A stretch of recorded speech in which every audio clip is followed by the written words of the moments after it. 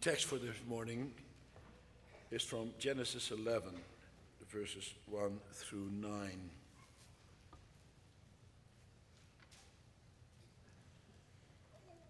This is God speaking to us in His Word. Now the whole earth had one language and the same words. And as people migrated from the east, they found a plain in the land of Shinar and settled there. And they said to one another, "Come, let us make bricks and burn them thoroughly." And they had brick for stone and bitumen for mortar. Then they said, "Come, let us build ourselves a city with a tower with its top in the heavens. And let us make a name for ourselves, lest we be dispersed over the face of the whole earth." And the Lord came down to see the city and the tower which the children of men had built. And the Lord said, "Behold, they are one people, and they have all one language, and this is only the beginning of what they will do. And nothing that they propose to do will now be impossible for them. Come, let us go down and there confuse their language, so that they may not understand one another's speech." So the Lord dispersed them from there over the face of the earth, and they left off building the city. Therefore its name was called Babel, because there the Lord confused the language of all the earth, and from there the Lord dispersed them over the face of all the earth.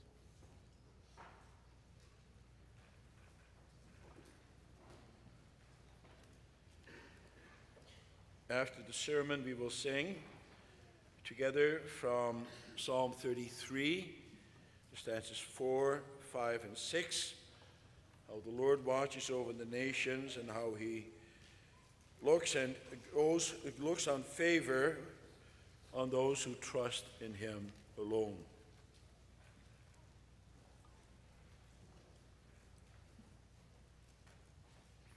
Beloved congregation, brothers and sisters,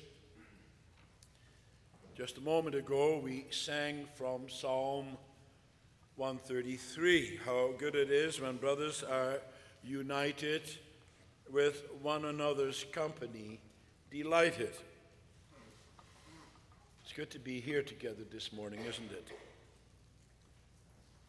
Unity is something that men and women crave more than anything. It's human nature not to want to be alone and to seek the company of others. That's the way it already was for Adam in paradise. He desired a partner, someone to share his life with, to cooperate together with, to help one another with. After the fall into sin, there was an even greater desire for unity. For now, men and women had to struggle in a hostile environment. When you are in a hostile environment, then you experience yourself to be weak and vulnerable, and there is strength in numbers. You need each other to protect each other. And God also recognizes that. That's why it says in Ecclesiastes 4, verse 9 and following, that two are better than one, and a cord of three strands is not easily broken. In other words, united, you are strong. You will have a better return for your work, and you will be able to help each other during difficult times. It's no wonder that there is such a great desire for unity in this day and age as well. Politicians especially seek strength in numbers. The more people you have on your side, the more power that you will have. But there is a problem with that. Most often, people seek such unity without God. They do it for selfish reasons. They do it to advance their own agenda, or they do it out of fear, out of pride, to show off how great they are. There is nothing new under the sun, brothers and sisters. You may think that the building of the Tower of Babel was a primitive way to show one's pride and strength in numbers, and that today we would not do so, at least not something like that. But do you really think so? Why do you think cities build the great skyscrapers? No doubt they are displays of power, of prestige, of showing the world that you are a force to be reckoned with. And what about churches? Think about the churches of yesteryear. Same kind of thing. During the Middle Ages, each community took great pride in the church buildings that they erected. The bigger the church and the bigger the tower, the greater the prestige. Cities for centuries tried to outdo each other with the size of the churches that they built. Is today any different? Success of churches today can be measured, so it is thought, by the number of people it can attract and by the large buildings that can accompany them, that can accommodate them. But what do you think the Lord thinks about all this? Well, the text says that if we seek our strength from the wrong source, if we seek false unity, then the Lord will step in and he'll break us apart, as he did at the time of Babel. And so, what then does God want from us? How are we to seek unity? What should be the most important element in our unity? Also here in this building. That's what I want to preach to you about this morning. The theme is as follows: the Lord God scatters the people at Babel because of their false quest for unity. And then we will look at three elements of this text. We will look at unity sought, secondly, unity broken, and then finally, unity restored.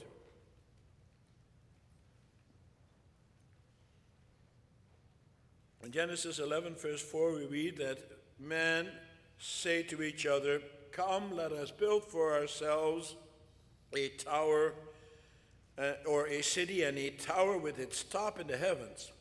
And let us make a name for ourselves, lest we be dispersed over the face of the whole earth." In the original, it actually says, each man says to his friend, "Come, let us do this and that."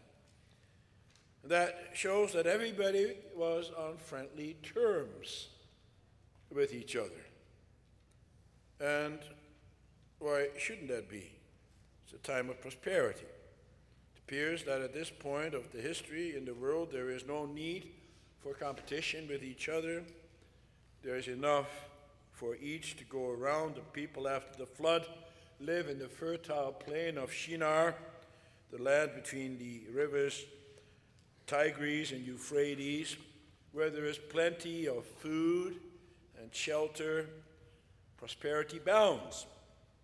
You would think that such prosperity would lead the people to thank God for such gifts, especially since it had been not so long after the flood.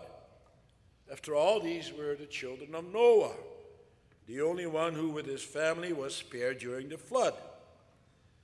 The flood had destroyed the whole world. And you would think that now his children and his grandchildren and great-grandchildren would know and that they would fear the Lord. Sadly, that's not the case. Prosperity, more often than not, leads to apostasy. Man becomes proud and haughty. A man thinks that he can fend for himself. He thinks that he doesn't need God. And isn't that the way it is today as well? We also live during prosperous times, peaceful times. This used to be a Christian country. But look at now.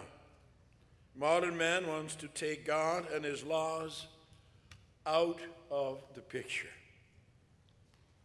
Don't think that God will tolerate this, brothers and sisters.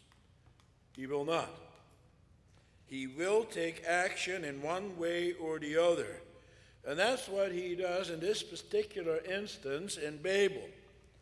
He intervenes by confusing the speech of the people. Now, as you know, speech is a very important part of fellowship. It is how God connects with us, and we with God. God speaks to us, and we speak to him. We can also speak to each other. Can you imagine if you were not able to do that? Speech is very important. That's the way it was already at the very beginning of creation. After God created Adam and Eve, what did he do? Well, the first thing he did is to speak to them. And what did he say? He made promises to them.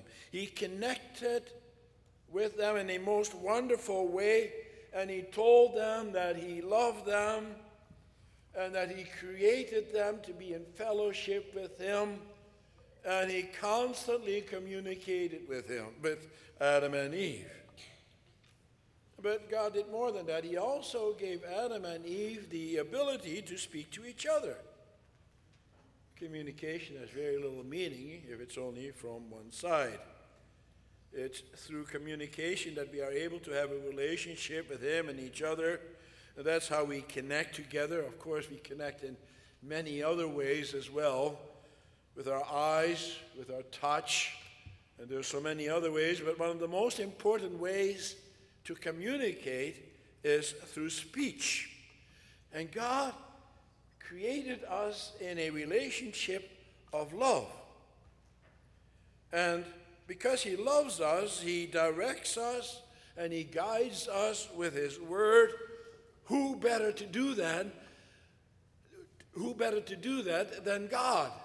He is the one who created it all. He knows everything. And so we have to respond to him and listen to him and show our thanks to him for his wonderful creation and for the wonderful bond that we have. In paradise, before the fall into sin, we had a most wonderful, meaningful, and loving relationship with God, especially because of the gift of speech. But as I said, God also gave us the ability to communicate with each other. We could also connect in a wonderful way with one another. God created Adam and Eve to cooperate together and to carry out God's mandate. And that's what God wanted. He wanted them to carry out his mandate. He wanted them to form an alliance together and to fulfill his mandate to subdue the earth and to fill it. But then something horrible happened. Instead of forming an alliance with God against the devil and his works, Adam and Eve used their ability to communicate with each other and with the devil to form an alliance against God. Horrible. As we saw last week, Satan tempted them to take God out of the picture. He tempted Adam and Eve to make a pact with him instead of God. And that is the most horrible thing that ever happened here on this earth. Because of that sin, the unity between God and between man and man became broken. And yet, wonderfully, mercifully, God does not cease to communicate with man. He still keeps open the line of communication. Why? Because he loves his creation. And for that reason, he speaks to man and he gives him a promise. He promises him a Messiah. He did that right after the fall into sin.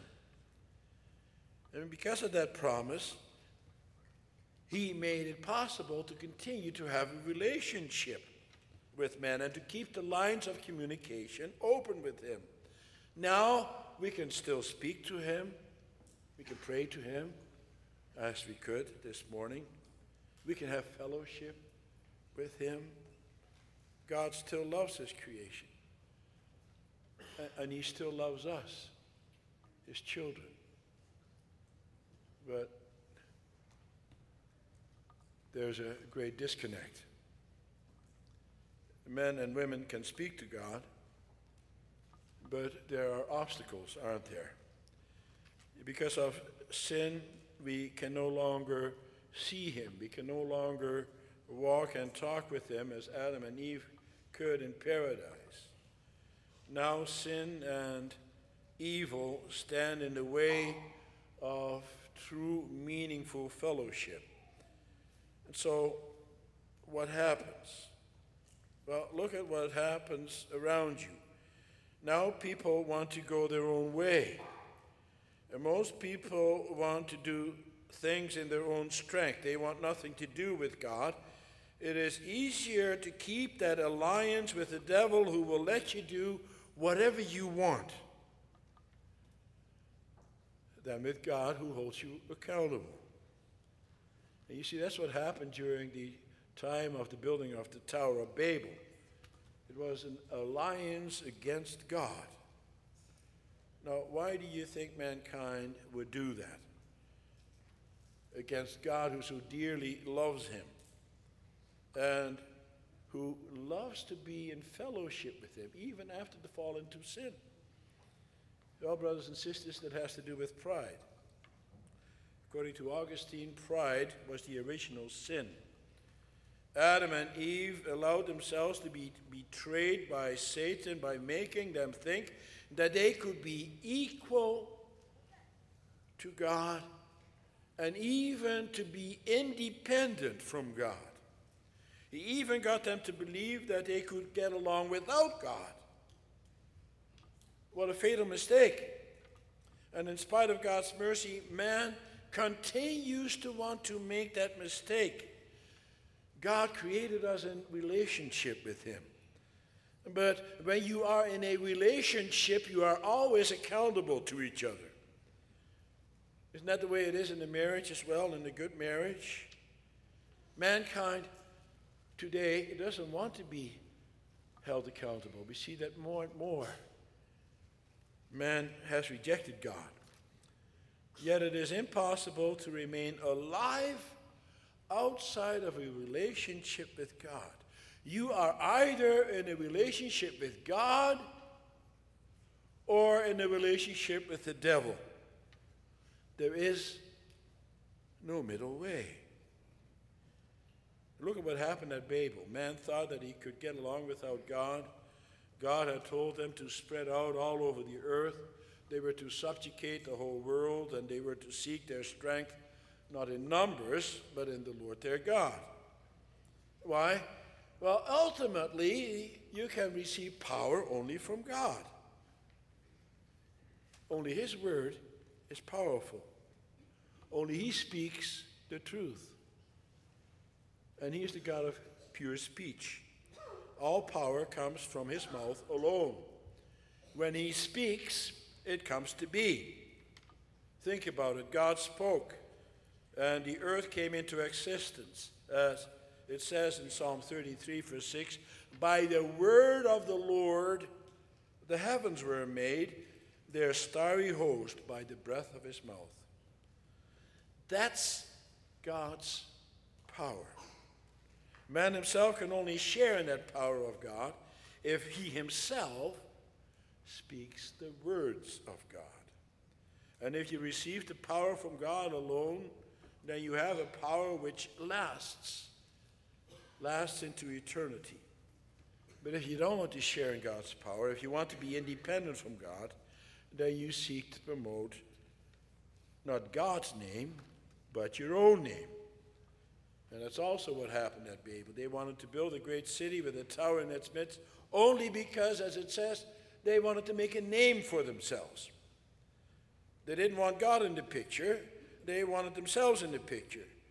They wanted to be remembered by the following generations for their great technology and their monuments. And so such frenzied activity is born out of fear.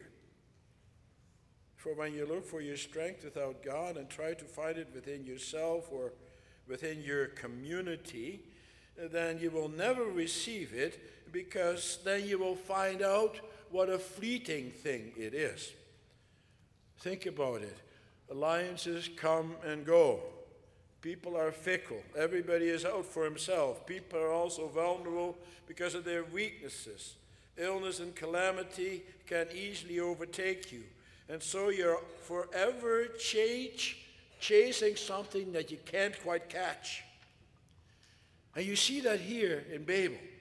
The people are afraid to be scattered all over the earth and lose contact with each other. They seek to hang on to each other, to find security in numbers, so that together they can overcome the mighty powers of nature. They seek solidarity against the forces of nature, which became hostile because of the forces of sin. Some think that their desire to climb into the heavens that it was their desire to climb up to the heavens where God lives. But actually the opposite is true. These people were afraid of what they found on the earth. It is a lack of trust in the Lord that drove them. It is especially because they do not take God into account in their lives that they seek each other for security. The city of Babel, with its tower in its midst, is not an attempt to climb up to heaven, but a desperate attempt to subdue the earth without the help of God. But then God looks down from heaven. He sees the pitiful maneuvering of man. He sees their frenzied activities full of fear and apprehension. He sees their haughty delusion that they do not need him, that they can fend for themselves. They want to make a name for themselves? Well, only God can do that. The next chapter, in chapter 12, which we read a portion of, we read about Abram. God continued to gather a people for himself after the flood. And then Abram comes on the scene. But he is the one who gathers his people. Man cannot give credit to himself. And so what does he say to Abraham in verse 2? I will make your name great. Only God can do that. Abraham understood that. The men at Babel had to understand the same thing, but they didn't. When you read through the genealogy, which is the second part of Genesis 11, and then we see that only the line of Peleg, many names there, but Peleg continues to be faithful to God, that line. But also from his line, many fall away. 5 more generations pass by in which we see the line of the seed of the woman culminate in the seed of Abraham, out of which a great nation would be born. Yet also that great nation is disobedient to God. Throughout the history of mankind, we see that the church is always in a minority situation. Few men, also today, want to depend on the Lord God alone. But then here in the text, we see that God comes down. And when he comes down to earth, he does so with blessings and curse. He scatters the nation by confusing their language. At this point in the history of mankind, man knew only one language, and now by confusing their tongues, he makes it impossible for them to communicate with each other. Suddenly, they are no longer able to have fellowship with each other, and so he makes it very difficult for them to make alliances with each other. That's God's curse. It is at this time in the history of the world that heathendom, with all its horrible practices, is spread all over the world. For man did not learn his lesson to depend on God. They do not turn to God for their strength. The Lord God of the Bible is no longer known, nor his dealings with people. Only some vestiges of their former knowledge is still seen in the history of the world. But God also comes down with blessings. And what a great blessing that is. He makes sure that there remain on earth a people to worship him and to praise him and to depend on him for their salvation. He keeps a remnant faithful. He keeps a remnant of faithful men and women, out of whom the Christ, the Savior of the world, would be born. What a great blessing that is. Can you imagine if that didn't happen? And in verse 6, the Lord God says about the wickedness of man that nothing that they propose to do will be withheld from them. That is, there is nothing of which they will not think themselves capable and which they will not attempt. If God would not interfere, the inescapable wickedness of man would become too great. And yet, it is not yet ripe. The earth is not yet ripe for judgment, for the final judgment. And that is why now he scatters the peoples. The world of today also seeks for unity. In Western Europe, the people seek economic unity with each other. And internationally, we see the same trend.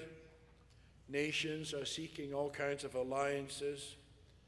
As such, that's not necessarily wrong. But why do they do it? They are seeking power in themselves. They do it out of fear. And they seek whatever advantage they can get. And mostly they leave God out of all their deliberations. But where does the Lord teach us that we find our strength? Where do you find true power? It's through him and his word. There is no power except from him. And that is something that every politician and every voter and every nation today had also better remember. It's not the party with the most votes that has the greatest power. It's not the party with the greatest amount of seats in Parliament that will have the greatest power either. No, it is that person and that party and that country that wants to do God's will, that wants to promote God's name, which will have the most power. The same thing is true of the church. It's not the largest churches who are the most powerful influences in the world. It's not those churches that are able to attract the greatest amount of people who are most effective. No, it is those churches that allow God's word to be preached in all its purity. Only then do you have power in this world. It may seem that we don't have a lot of power in this world. For the world measures power and effectiveness in a completely different way than the Bible does. But God says that if you speak in accordance with his word, then you have power, real power, even if you are the only one and the whole world laughs at you. Think about Noah. He came with God's word. He told the people that God is going to speak. He is going to speak, and at his word, the waters will gush forth and cover all the earth. And the world laughed and kept on going with its own business until it's too late. And in the end, God's words always come true. And yet let us also remember that God not only scatters, but he also unites. That's how we started off, and that's how it's going to be in the end. That's our final point. Unity restored. In Acts 2, we read about Pentecost. There we see how the Lord blesses the church with the gift of pure speech. The Holy Spirit works mightily, and everyone can understand what is being said. It gives us a glimpse of the life hereafter. At that time, all impediments to proper communication will have been removed. Such pure speech as found on that first day of Pentecost was, of course, only a temporary thing. Today, the barriers to communication have not been completely removed. But let us not forget that now we live after Pentecost. And therefore, it is different than at the time of Babel. God's Spirit has been poured out all over the world. The curse of Babel has been removed by the blood of Christ. What exactly is the curse? Well, the curse, brothers and sisters, is isolation without God. God scattered the people all over the world in the hope that since they no longer have each other to depend on, that they would turn to Him. For a life without God is always a life in isolation, fear, and loneliness. And that is why in today's society there are so many unhappy people. And that is why we have to reach out to them, to have them experience what true unity, what true fellowship is all about. For the curse of disunity, of disconnectedness, of not truly belonging to anyone or anything, has been removed through Christ. But you have to believe in Him. And therefore we are called to faith in the Lord Jesus Christ. Oh, sure, we still experience loneliness even when we are believers. We still can become depressed because we do not connect very well with others. But ultimately, we can call upon the Lord Jesus Christ and know that He will totally restore us and make us one with Him and feel His presence. The Lord Jesus Christ has committed Himself to be with you and me always. He speaks to us, and if we are committed to Him, we do not have to experience the isolation of Babel and the confusion of tongues. God is the God of pure speech. His language to us is clear. And so, brothers and sisters, let me ask you, do you want to embrace the alternative to Babel? And what might that be, you might ask? Well, Babel means pride and fear, paranoia even, the power game, and the consequent alienation and isolation. Someone who is interested in earthly power, someone who is interested in making his own name great, is always and forever looking over his shoulder, wondering or not if somebody is going to take it all away. And no rest, no peace. But God's alternative, Babel in full reverse, is to trust in God alone. It is to believe that only He can truly satisfy your hungry and thirsty soul. God's alternative is to live in peace with your fellow man, and that means not being anxious about what tomorrow will bring.